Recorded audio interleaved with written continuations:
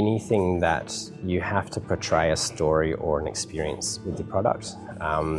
Having a hot chocolate on its own is not enough, or having a great piece of chocolate is not enough. You might remember that, but you're going to more remember the conversation you had with your friend, the environment, the service that you received. We remember experiences. So I think that's something that we've really concentrated in trying to create, is when you walk through the store, you have an experience. Hello and welcome to episode 51 of Be The Drop, a weekly podcast that investigates how to unlock your brand story to supercharge your business. I'm Amelia Veal, small business owner and storytelling superhero. Here at Narrative Marketing, we absolutely believe in the power of telling stories, not only to learn and connect, but also to build business relationships and drive sales. I love chocolate. I especially love high quality, deliciously creamy chocolate served with a smile. This is what my guest this week, Marcus Booth-Remmers, delivers at Red Cacao. From a simple love of chocolate, a passion for the technicality and complexity of being a chocolate-focused pastry chef, to starting his business, Marcus has built Red Cacao into a destination chocolate shop and cafe in the Adelaide Hills.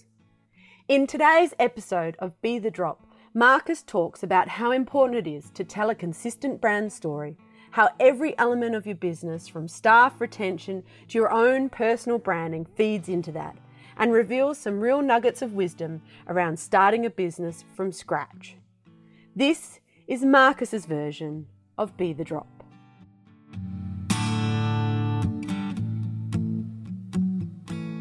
Okay, well, Marcus, thank you so much for joining me for the next episode of Be The Drop. Yeah. It's an absolute pleasure to be here amongst all the chocolate. And we're at Red Cacao, but before we get into too much about where we are and what you do, I'd love for you to introduce your item of significance, and that's something that connects you with your community. Yep, correct. I brought along a spatula, which is a cranked handle spatula. So I use one of these daily. All the time, and it's one of those items that for myself as a chef and pastry chef chocolatier, I can't go without. So it has a bit of a story behind the fact that this is my first one. I've always had this with me since a young age, and I do remember one of my teachers, someone I was inspired by, when he was teaching, his skill with a spatula was just incredible, and that had me as a young chef just in awe. But that dedication and that sort of inspiring to get it right is definitely something that I hold dear to myself, and I think that reflects throughout all of the products as well. Yeah. So for you, what was that thing that drew you to chocolate and being a pastry chef? What's that come from? The fascination with chocolate, besides its taste, is it's so technical and it's so precise to work with, that actually attracted me to pursuing a career within it and opening the business in it as well. It's not something that anyone can just pick up and do. You've really got to be patient, caring, and nurturing to the product as well, and that's something I really enjoy about pastry and chocolate making in particular. Yeah. So how long have you had the business? Yep. This shop is now 4 years old. We did start prior to that, roughly about 6 months worth of markets as well. So Adelaide Hills farmers markets and little markets here and there, sort of just getting the feelers out, seeing what was possible and what the reception was to our products. Yeah. And then, it was going well, looked for a location, and 4 years, here we are. Yeah, and obviously they're doing it well. You've gone overseas and you've spent time, you've invested a lot of time and energy. So it wasn't hasn't just been the 4 years in business. No, it's been the years of training before that. So is there some, you talked about the complication and the sophistication around chocolate. Yeah. What is it that really drives you to keep going in business? Because business is hard, and starting a new business is very challenging. Yeah. So what keeps you going in that? I haven't done any business courses. I've got no management skill sets or anything like that. I've purely been in kitchens. So it was a massive learning curve for me, huge. And that's where it started. I chose to spot a small little location. I thought, I'll just sell 1 or 2 truffles a day and I'll be out the back making chocolates, and that'll be good fun. Very quickly it turned into being popular, which was great, but it suddenly meant that there was staff to employ, there was payroll, there was looking after marketing, new products, all of these other things started coming into play. So it's been a huge learning curve. It's been 4 years where I felt like I'm running behind the 8 ball the whole time, trying to get those skills, trying to catch up. So in all of that, I still think that the product, if it sings true and holds true, it'll still shine through no matter else what happens as well. And that sort of reflects now in the business as well. So. Yeah, so for you, that central passion and focus has always been about the chocolate. Product, yeah, the chocolate. And if we can do that well, everything else will follow. Yeah. Something else interesting you said there was it's really important to be connected and passionate and in tune with the community. Yep. Can you talk a little bit more about your community, and how you connect with them? Yeah, definitely. I think like having the coffee and the cafe side of what we do here really involves the community in us as well. So the original concept was to just have a chocolate shop, so just sell chocolates, no coffee. And it's been a great move to include the cafe side of it because it brings people in and we become a meeting spot, we become a hub. The community is everything in essentially. Like people, of course, when we opened in Stirling said, well, Hahndorf, why are you not in Hahndorf? Hahndorf's great, but it's a tourist trade and that's always transient. We wanted to be there for the local community and that's the decision as well to go to Stirling.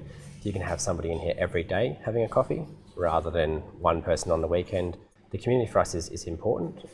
We interact with it in whatever way we can. So we'll host events, we'll include artists or local groups or support sports groups.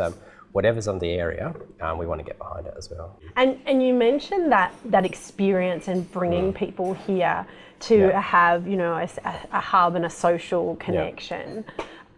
What do you think that adds to your business as well as, obviously that's an experience for your customers.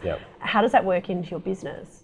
Anything that you have to portray a story or an experience with the product, having a hot chocolate on its own is not enough, or having a great piece of chocolate is not enough. You might remember that, but you're going to more remember the conversation you had with your friend, the environment, the service that you received. They all underline or underlay with the product. So you can't. We remember experiences. So I think that's something that we've really concentrated on trying to create, is when you walk through the store, you have an experience. Yeah, and your staff are always incredibly attentive. And, I know, and you're greeted with, you get a sample of something and things like that. Have you spent a lot of time working on that? Because, you said yourself you hadn't got business experience. So how do you know to train staff? I don't. Well, you're doing a good job. Yeah, no, it's one of those things. I think if your life depends on it, you do it. So you learn quick. But it was passion. I've had fine dining experience. That's where I cooked as a pastry chef in fine dining restaurants. So the service was always 3-star, 5-star, whichever star system you go by. That you had to be spot on. I've never been to serve a customer before opening here. So that was a huge shock as well. I'm in the kitchens, I make chocolate, and opening up the doors here meant that I had to go out to a customer and talk to them about the menu or serve them. I think that it stemmed then though that they were talking to the chocolatier, that if they had a question I could answer it. It was a huge benefit, I think, and as it grew it just meant that our hours just blew out. So I'd make the chocolate through the night and then open up in the morning and then work the whole day through serving all the customers. Now at the end of the day, start making the chocolate again. So it was some very hard, long days in that sort of 2 years ago period there. Yeah. But you do those things, and if you're passionate about what you're doing, and for me, seeing the customer the next day and them smiling and enjoying the product was huge. And I think that's something as a chef or in the back of house, you sometimes miss. You miss to see what the reaction is to a customer. You put all this time and effort into making a product, but to receive that feedback directly from a customer is really rewarding. So I found that really great. Then, if you've brought all these people in and they're having those experiences, and so there is that mix, because obviously you're a chocolatier, but you've created a cafe as well. So, how do you motivate and inspire them to move beyond just coffee and ensure that the chocolate is part of that conversation and part of that experience as well? It's always about chocolate. So the menu is around chocolate. We've got hot chocolates, we've got chocolate and coffee matching. This is something that was a brainchild way back then. It's since popped up at other locations, but we did it because I didn't want anyone to come in here and not have chocolate. So they have to experience chocolate as they come through here. It's why you get a little bit of chocolate to start with. It's why you get some chocolate on the side of your hot chocolate, or whatever you're going to enjoy here will include chocolate. And that's been sort of the basis of what we've come from. And the menu's still only sweets. There's no savoury options on there at all. We now carry a couple, but it's not written on the menu. So that's about being flexible in business. You do have to listen to your customers, and if they're here at lunchtime and they would like something savoury, we now offer it. And do you think, as small business, that's, one of the benefits, because you actually get to expose yourself to the different aspects of a business, and you can really craft and shape that? Yeah, definitely. I think one of the strengths of us is that we did start so small and started with nothing. So it was off my own back. There's no investments, there's no extra help financially. So I started doing everything, which means that I have a really good understanding of what's going on. So I know right now what the kitchen hand's doing and how long it should take and how I want it to be completed. And I know that of every single section. So that means that expectations or what you can see from staff is really clear, because we've done it, we've been there. And we also respect and understand them. I think the worst is if you've got a manager or an owner that doesn't know how it is to mop the floor. Yeah, delegation was a big thing to learn as well. Like, it's one of those things. I mopped the floor here for 2.5 years. I wouldn't let that go because I knew I could do it the best. I could do it better than everyone else. And you try and teach someone, and you see them struggling, and you're like, well, it's just, I'll do it because it's quicker, it's faster, it's better. To then try and hand that over and then spend the time to teach somebody to do it.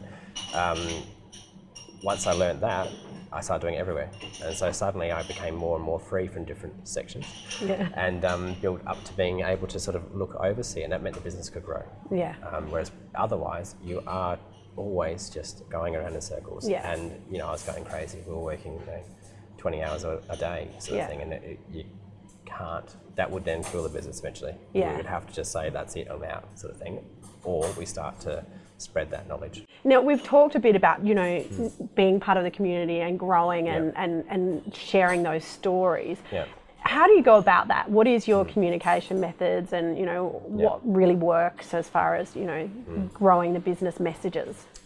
Word of mouth is still number one. It's key. It's having consistent staff allows a customer to come through, they might speak to that person, then when they come back, the same person's there, so the story can continue. So that same conversation that was had can grow, and then that'll be communicated to more people. And that's, I think, where we, as a hub of the community, come into it. What we've tried to develop now, since I'm not on the floor every day, is that the staff have got somewhere to go with that information, so that they don't just receive it from a customer and then not pass it on, but we'll document it so then they can write it down. So if the customer's got a suggestion, or if there's an idea or something that can actually that whole process can continue as well. And being quick to respond, I think, as well. Like, you need to be able to not just let things go. If someone's talking about something, it's because it's important to them. And you need to respect that as well. In the end, they're our customers, and without our customers, we don't have a business. So they are always right. So it's that real quick communication backflow. Like, social media was, again, something that I sort of took that on as my thing, and built it again from nothing. I don't have a lot of knowledge around it, and it was just, then going to some sessions and groups and learning about, when should you post, how should you post, what should you post, and just incorporating that into it, and just seeing what works and what doesn't, and letting it grow. I think as a young business, it was easier in a lot of senses, because there wasn't any pressure. You were brand new, no one really knew you, you were still growing. Whereas the renovations we've done now, there's a whole lot more pressure on, and what we post now, there's a whole lot more pressure to get it right, because we're now established and people actually know us, actually recognise us, people actually travel to us from interstate. It's like, well, now you've got to be a bit more aware of what we're doing as well. So, but in saying that, I think there should always be a bit of a fun, funky, quirky element. That's how you make it human, that's that, because the digital can be that sort of the barrier, Yeah. but it's about how you bridge that and make it human and have that connection. Because certainly when you come into the store, there's definitely that customer service level there and the interaction. So I suppose it's how you replicate that then on social. Correct, and that's a really good point that you touched on. So an online shop, we've been working on this for a long time, but we don't want to start it until we can be sure that we can deliver the same sort of experience through an online experience as you would as you come in here. Yeah. Same with the Facebook. It's it's an instant turnaround. So if someone asks a question, we're going to respond straight away. So because that's what we do in house. So the experience should be the same across all platforms. It's the social media or websites or however they're interacting with us. We want to make sure that stands there. So until we know we can do something right, we won't start. No. So I think that just keeps the bar high. All right. Well, thank you so much, Marcus. Yep. But to conclude, I was wondering if you could please share with me your Be the Drop tip. So that's your top communication tip. We've been invited to different local groups in the past, and they've actually been huge success. Within the week following, you'll see all of those people coming through the shop because they are meeting you, and people still, you buy from a person. You don't buy from the shop front. You don't buy from the cake fridge. You buy because you know it's Marcus.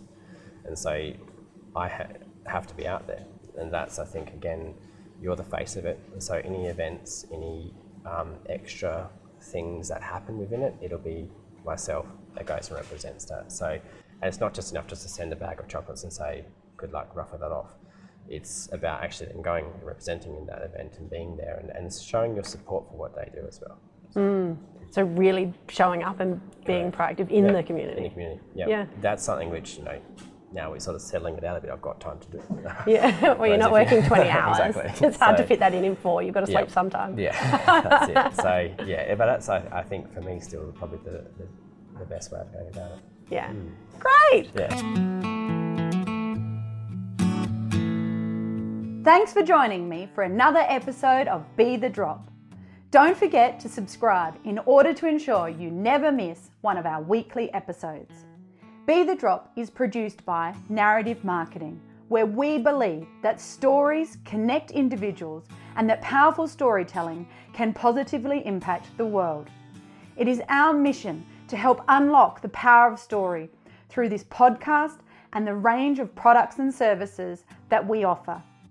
To unleash your storytelling superpower, visit narrativemarketing.com.au or check out our social links in the show notes. To get in touch with any specific comments, you can email me via amelia@narrativemarketing.com.au. And don't forget that whilst a task or challenge may seem overwhelming, a waterfall begins with one drop, and look what comes from that. Until next time.